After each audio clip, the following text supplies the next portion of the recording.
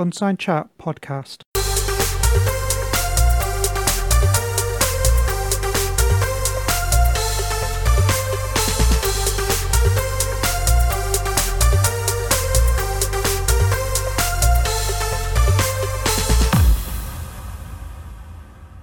Hello and welcome to episode 39 of the Unsigned Chat podcast. Now, I don't know about you, but this week has been a bit of a crazy week. So here in England, we have started the lockdown for a second time, which is only for 4 weeks. In America, they're counting the presidential votes from their election. And I can't help thinking this must be like the world's slowest election result. I mean, I don't know how they're counting the votes, but it seems like it's the slowest way of doing it. I don't think there's anywhere else where it seems to take days and days to actually find out who's won. I am really enjoying it though, because here in the UK, the news has literally been about the UK's handling of the coronavirus for the last 9 months. It's actually nice now to watch something else on the news that isn't about the UK and the coronavirus. So in that respect, what's going on in America is actually quite good for us over here when we're watching the news, because we get to watch something else other than the coronavirus. Anyway, on with the show. This week I have a fantastic guest. It is UK singer-songwriter Charlotte Young. So Charlotte, welcome to the show. How are you? Yeah, I'm all good, lockdown 2.0, it is what it is. It is. Are you super excited for it? Oh, do you know what? In a way, I just want it all to be over, so if this is the best thing, then great. But at the same time, I just want to perform again. I want to see the people. I know, it seems so ages ago, didn't it, since, we had like live gigs and you could actually go out and see people. It's an absolute pain, isn't it? It is. But I don't think there's much we can do about it, is there, really? Nah, it's one of those situations that if it's best for the world to make sure we're all inside for a bit, then so be it. But it's just frustrating nonetheless. Have you been following the US elections? I have. Do you know what? I was saying to Rachel, my manager, earlier on in the day, I've not slept very well because I was so on edge about what was going to happen, because Nevada still haven't done their results yet. And I'm just I'm on edge. I don't know about you. Well, I wasn't last night before, I stayed up all night, so listening to the results as they were coming through. Mm-hmm. You know what you're thinking? This is like the world's slowest count. Oh, literally, I don't know what they're playing at. It's almost like they've thought, right, we've got a load of things we need to count. Let's take them to a local primary school and teach the children how to count. It's literally like the world's slowest count. I mean, I used to think Eurovision used to take ages with the votes. Oh, yeah. I mean, I've never known anything this slow, have you? No. It's just mad, isn't it? But you see, I know a couple of people out in the States, and it's quite interesting because, I always say to them, we have an election. The next day we know who's won, and by tea time, the new Prime Minister's moved in. Yeah, exactly. He's got his IKEA furniture in. It's all done. We're not used to this sort of having to wait and legal action and voting and all this sort of other stuff. It's just so confusing, isn't it? Yeah, I mean, I struggle to understand that college voting system.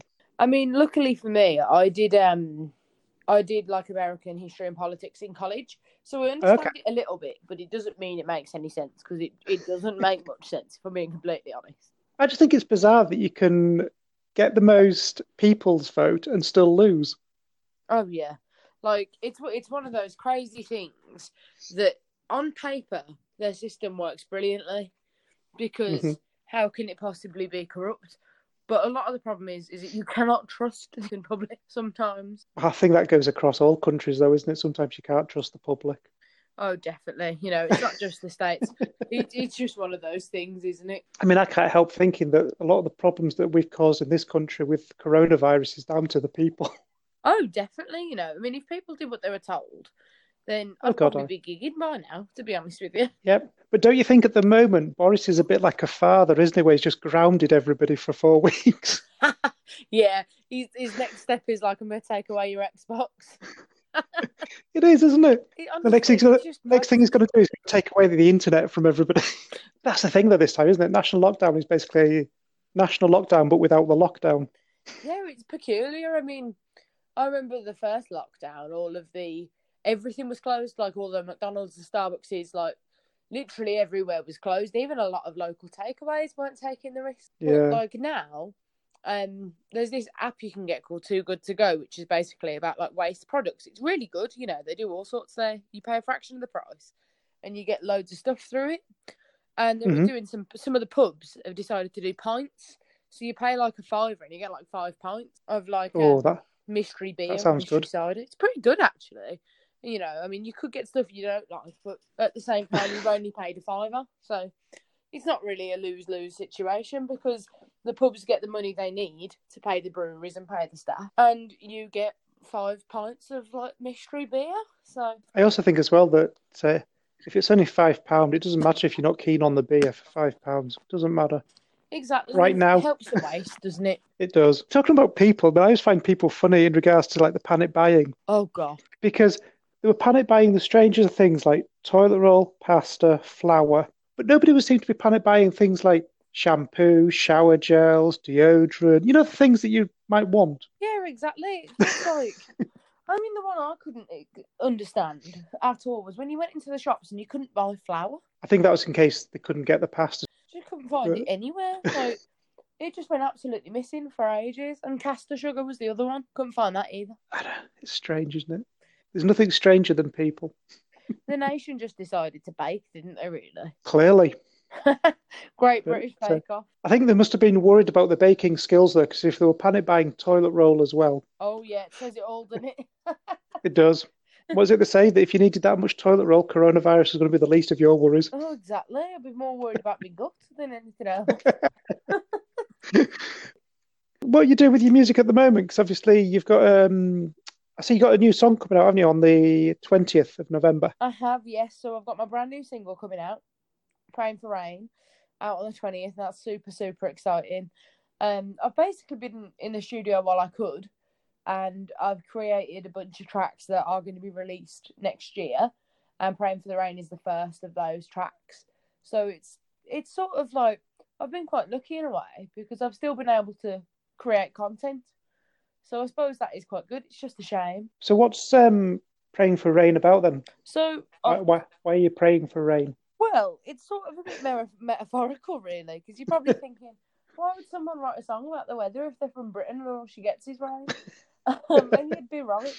But the thing is that Praying for Rain is a sentiment more than anything, because when it rains, it washes everything away. So when I was about 15, I was watching an episode of One Tree Hill, which is a very dramatic American TV show. I have seen it. I love it. It's my favourite show. Who's your favourite character? I wouldn't say I had a favourite character, but I remember watching it. You might know which one I'm about then, but basically, my favourite character, Hayley, she'd had like this big argument. She'd been through quite a bit, and her boyfriend goes to her like, "What are you doing?" Because she's like looking out the window, and she's like, "Oh, I'm praying for rain." I was like, "I like that." So I sort of wrote a chorus like on a whim.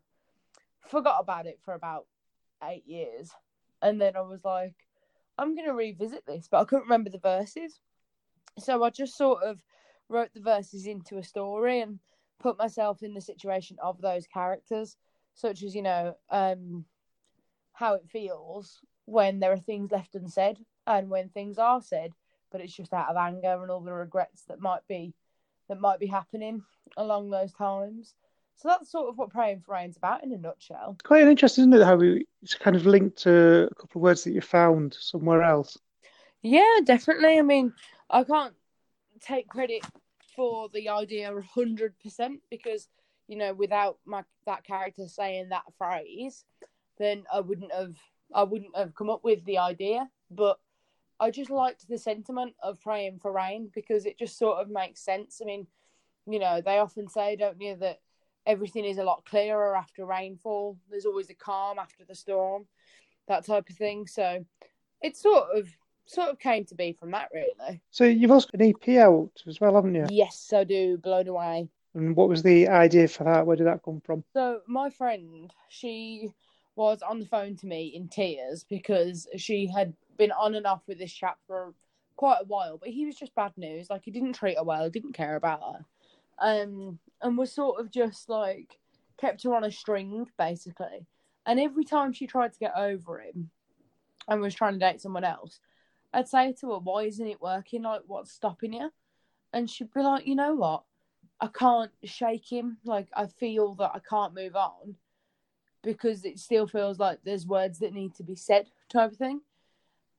And I was like, it always comes back to him. And then, boom, the first line was written. I wrote it down in my notes. And then a couple of days later, I sat down in my boyfriend's kitchen and wrote the song. So does your friend know that the song's about her? Yes, I got her blessing before I recorded it.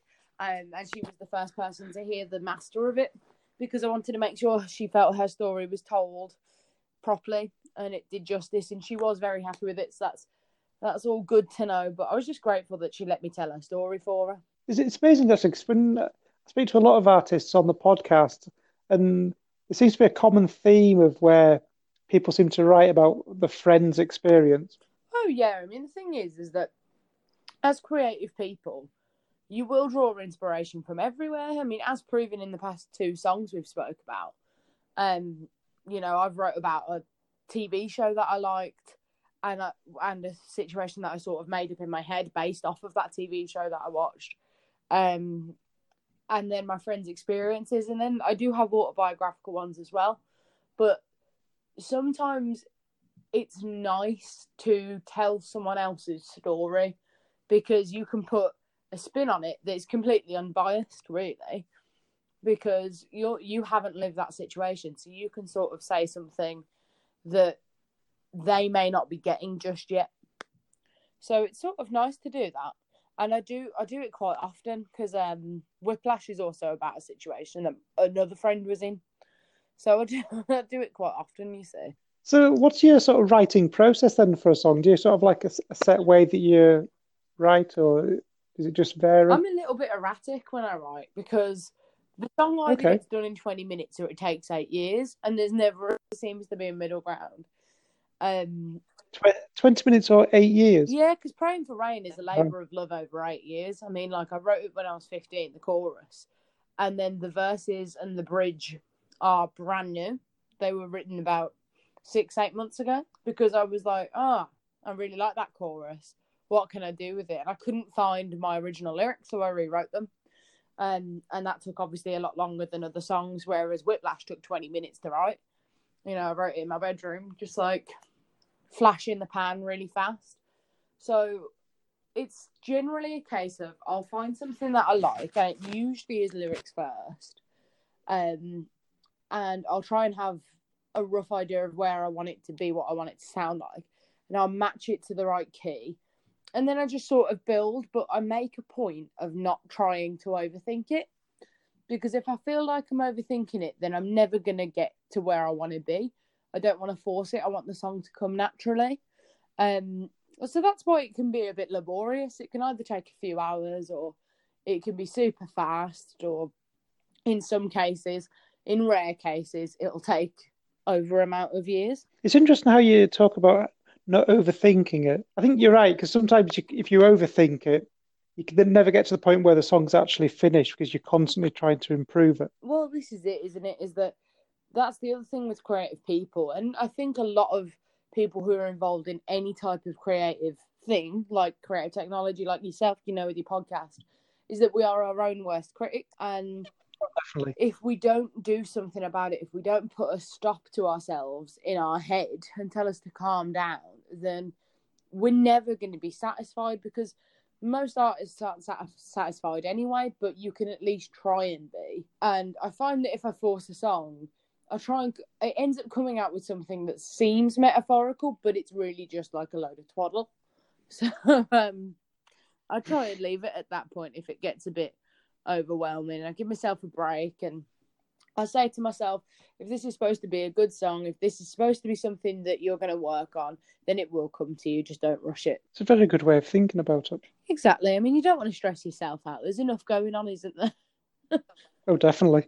Enough going on in the world, minus you stressing yourself out. Well, I always think of it this way. It's like, if you can solve a problem, There's no point stressing. If you can't solve the problem, there's still no point stressing. Well, this is it, isn't it? Like, if you can fix it, then jolly good. If not, then you're just gonna have to deal with it, isn't it? Deal with it and move on. Deal with it, move on.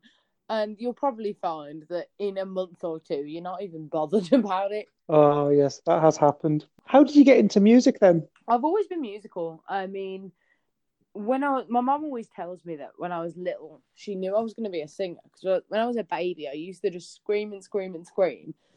I used to scream myself hoarse, and then I used to just carry on screaming or trying to scream. You can imagine how that went. And she did say to me that I was picking up lyrics and melodies really quickly. So I think she said I was a toddler. I don't fully remember. I'll have to double check. But she said that I used to sing along to things like the Righteous Brothers, anything that was on the radio all the time. She just knew that I was going to be a singer. Never pushed me, just encouraged me, and said that, you sound like you got a good voice, sounds like you're doing well. And I begged for a guitar when I was 7. And they were like, no, because unless you're going to commit to it, then it's not worth it. So they got me like a little toy guitar, like a £20 guitar. And I ignored it for a few years. And then I picked it up when I was about 11 and I would not put it down. And they knew then I was committed. So I got a better guitar. And I slowly but surely started writing my own songs. I just really loved music. I'd loved music since I could hear it, basically. Since I was able to understand what it was, I just didn't want to give it up. I just wanted CDs. I wanted to dance. I wanted to do everything, anything that was rhythmic or melodic. I just wanted to be a part of it. So I think I was just naturally drawn to it. And then I managed to build up the skills to carry it through. Are you from quite a musical family then? Not really. I mean, my sister for a short amount of time played the flute and gave it up. And my mum's always sung around the house and stuff. Mum's got a great voice, but never took it seriously. My dad's a mega music fan. And my brother played guitar very briefly as well, but no one really stuck with it. So I wouldn't say we have a musical background as such, but it was definitely an encouraging background. And there was a lot of different musical tastes in the household. So I think I was just always exposed to different music. So where would you say your musical influences come from? So one of my favourite artists is Dolly Parton, because good shout. Can you go wrong? You just can't. Which is your favourite Dolly song then? See, this is difficult because I have a few too many, in all fairness, few too many Dolly songs that I love. I love Dumb Blonde. I just think it's really empowering. I think it's so clever. But there's an album cut off a record she did. I want to say it was about 10 years ago. It's quite a new Dolly album, called Head Over High Heels, and I really like that one too. Okay. But there's quite a few. I mean, I could talk about her all day. I loved her moment in the 70s and 80s where she started to transition over to pop music a bit more. And she did things like Here You Come Again. I love that. But there's just too many. She did have a Netflix series going on. She did, and it was so good. It was basically each episode was based on one of her songs, wasn't it? Yeah. If I remember correct. It was a great show. I really enjoyed it. She obviously makes an appearance at the beginning of each of the episodes, didn't she? That's right, yeah. She was sort of she was in the background, or she was a minor character, or she made some form of appearance in each episode. And each episode was completely inspired by a Dolly song. So I thought that was really cool. It was good. I don't know if it's still on. I assume it must be still on there, but as far as I'm aware, it is. I'd be a bit gutted if they took it off, to be honest, because I just think it's a really good show. It is a really good show. I'd actually recommend it for the people, either like Dolly or want to know a bit more about her songs, things like that. It's quite eye-opening. I think people realise just how great of a songwriter she is when they see that, because her songs are stories, and I don't think you can go wrong with that. She's one of those. Her songs are kind of one of those timeless ones, aren't they? Yeah. I mean, for years to come. Oh, definitely. Because it's legendary. Same with Jolene. It is a sort of genre-defining excellence, and I don't think anyone can say that against her. And I think people also forget just how many songs she's actually had. You mentioned Jolene. Now, Jolene's an interesting one because I have heard a couple of sort of club mixes of the Jolene. I can imagine that. They're actually really fun. You get them on, I think there's a few of them on YouTube or something like that. But they actually sound really I good. can imagine that because it has got a beat. So, Mm. I think if you put like a discotheque type of beat on it, I mean, I'm not saying I'd prefer it to the original, but I can see why it would work. I suppose for a lot of people, they know the song, and if they're in a club and they've had a few drinks, they don't really care what the Oh music no, is. they're just gone, aren't they? They know the lyrics. They're gonna have a great time. So, who else is your music influence then? You mentioned Yeah, I Dolly. mean, there's quite a few. I love Fleetwood Mac. My favourite band are Aerosmith, and I just think they're the greatest band ever. I love them so much. But then I am influenced by the likes of Johnny Cash, the Eagles. Taylor Swift is a big one for me as a young female in country music. Taylor Swift is huge for me. But also, I love my songwriters, like true down to the ground, some of the best songwriters ever. People like Carole King and Carly Simon, because again, as a songwriter, that's what I appreciate. Or I appreciate the lyrical content, but I've just got so many influences. They just sort of come out of everywhere. But I think people like Aerosmith, the Eagles, Taylor, they're some of the biggest ones for me. So, you like proper artists? I do, then? Proper yeah. music I like artists. to hear a song and feel something, and I am very lyric heavy, so I tend to ignore, or at least I don't deliberately ignore. I just don't bond with it. I don't tend to bond with stuff that doesn't have words in it. Instrumentals, Yeah, you mean? exactly. I couldn't think of the word there. I'm glad you saved me there. I like some classical stuff, like some pianos, and I love Glenn Miller, so that's fine. But other than that, I tend to like my words. I think that's what kind of really gives the song the true meaning, isn't it? Well, yeah, I mean, at the end of the day, is that we've all grew up reading.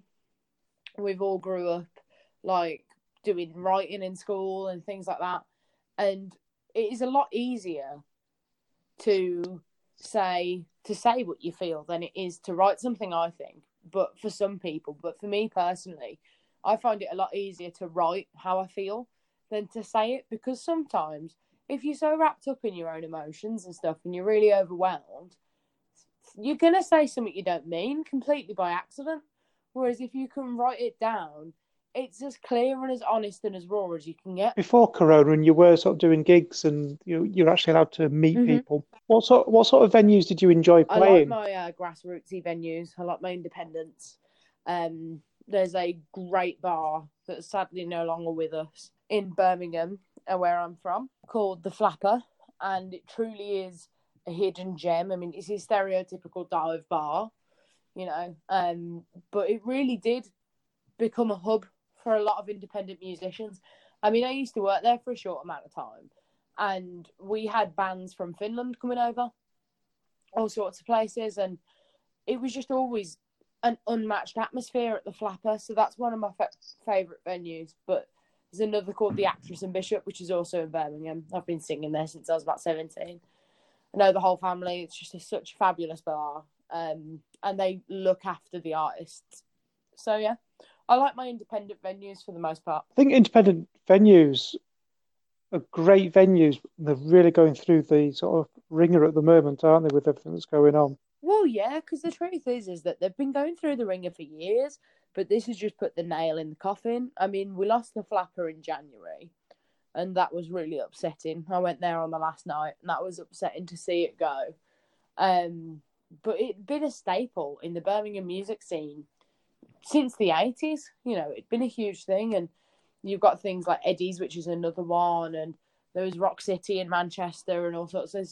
There's loads of venues that are really suffering right now, and I think people are forgetting that their favourite bands came from those venues. Definitely. That's where sort of all the big bands sort of started off at, wasn't it? All the independent venues. Yeah. So you work with Rachel from Scarlet River? I do, yes. How did that come about? So Rachel is my manager at the moment, and that began because I was working with a studio who she was managing the releases for. So she managed my release for Whiplash and Blown Away and helped that be a huge success. And we sort of just became friends as well as colleagues. And especially over lockdown, I'd ask her for some advice here and there. And it just so happened that a spot opened up for me to take up because she had finished working with a couple of artists and decided to take on some new people. and she asked me if I wanted to be a part of it, and I immediately said yes, because I'd be stupid not to. She's fantastic. So it was nice to work with someone who I believe has my best interests at heart, and she is also just great at what she does. And it's because she is kind and she understands her artists very well. Yeah, I've spoken to Rachel a few times. We had her on the podcast a couple of weeks ago, a few weeks ago. Oh, nice. But she's a great person, and she really cares about the artists that she works with. Oh, 100%. You mean, I don't think you'll find many people who are as kind as Rachel. And she is just great at what she does. And I was just really pleased that she believed in me enough to want to work with me in such a close capacity, because, you know, it's different from being friends and working with somebody. You know, you need to have a relationship where you can do both. And she has got that nailed to the ground. She's fantastic at it. So, yeah, I just love working with her. I think she's super. I think she's going to be on the podcast again in a couple of weeks' time. Oh, fab. She's coming on to discuss a project that she's working on or something, I think. Oh, I believe I know what that is, but I'm not going to tell you. You just have to wait and see. Oh. Do you know, that's like going up to somebody and saying, I know something you don't know, and then walking off. So I have to admit that is sort of my thing. And then there's a lovely chap called Dom who I spoke to. Every time I speak to Dom, I don't tell him the full truth, because I've usually got something coming out that I can't tell him about yet. And it just so happens the way at times is that he always interviews me just as I'm about to announce something. So I can't tell him. And, like, I feel that I'm always keeping things from everyone. It's not on purpose. But if I'm not allowed to say, then I can't say. So what are you keeping from me? Well, I can tell you something good. It is something exciting. If it's what I think it is, then it's good news. I think you'll be very excited about it. But yeah, I'm a woman of many secrets, apparently. I'm not too sure whether that's a good thing or a bad thing. It's not bad secrets. It's usually always really fun things. It's usually all right, okay. About, you know, interesting product checks. I definitely almost said it then. You know, it's always something good.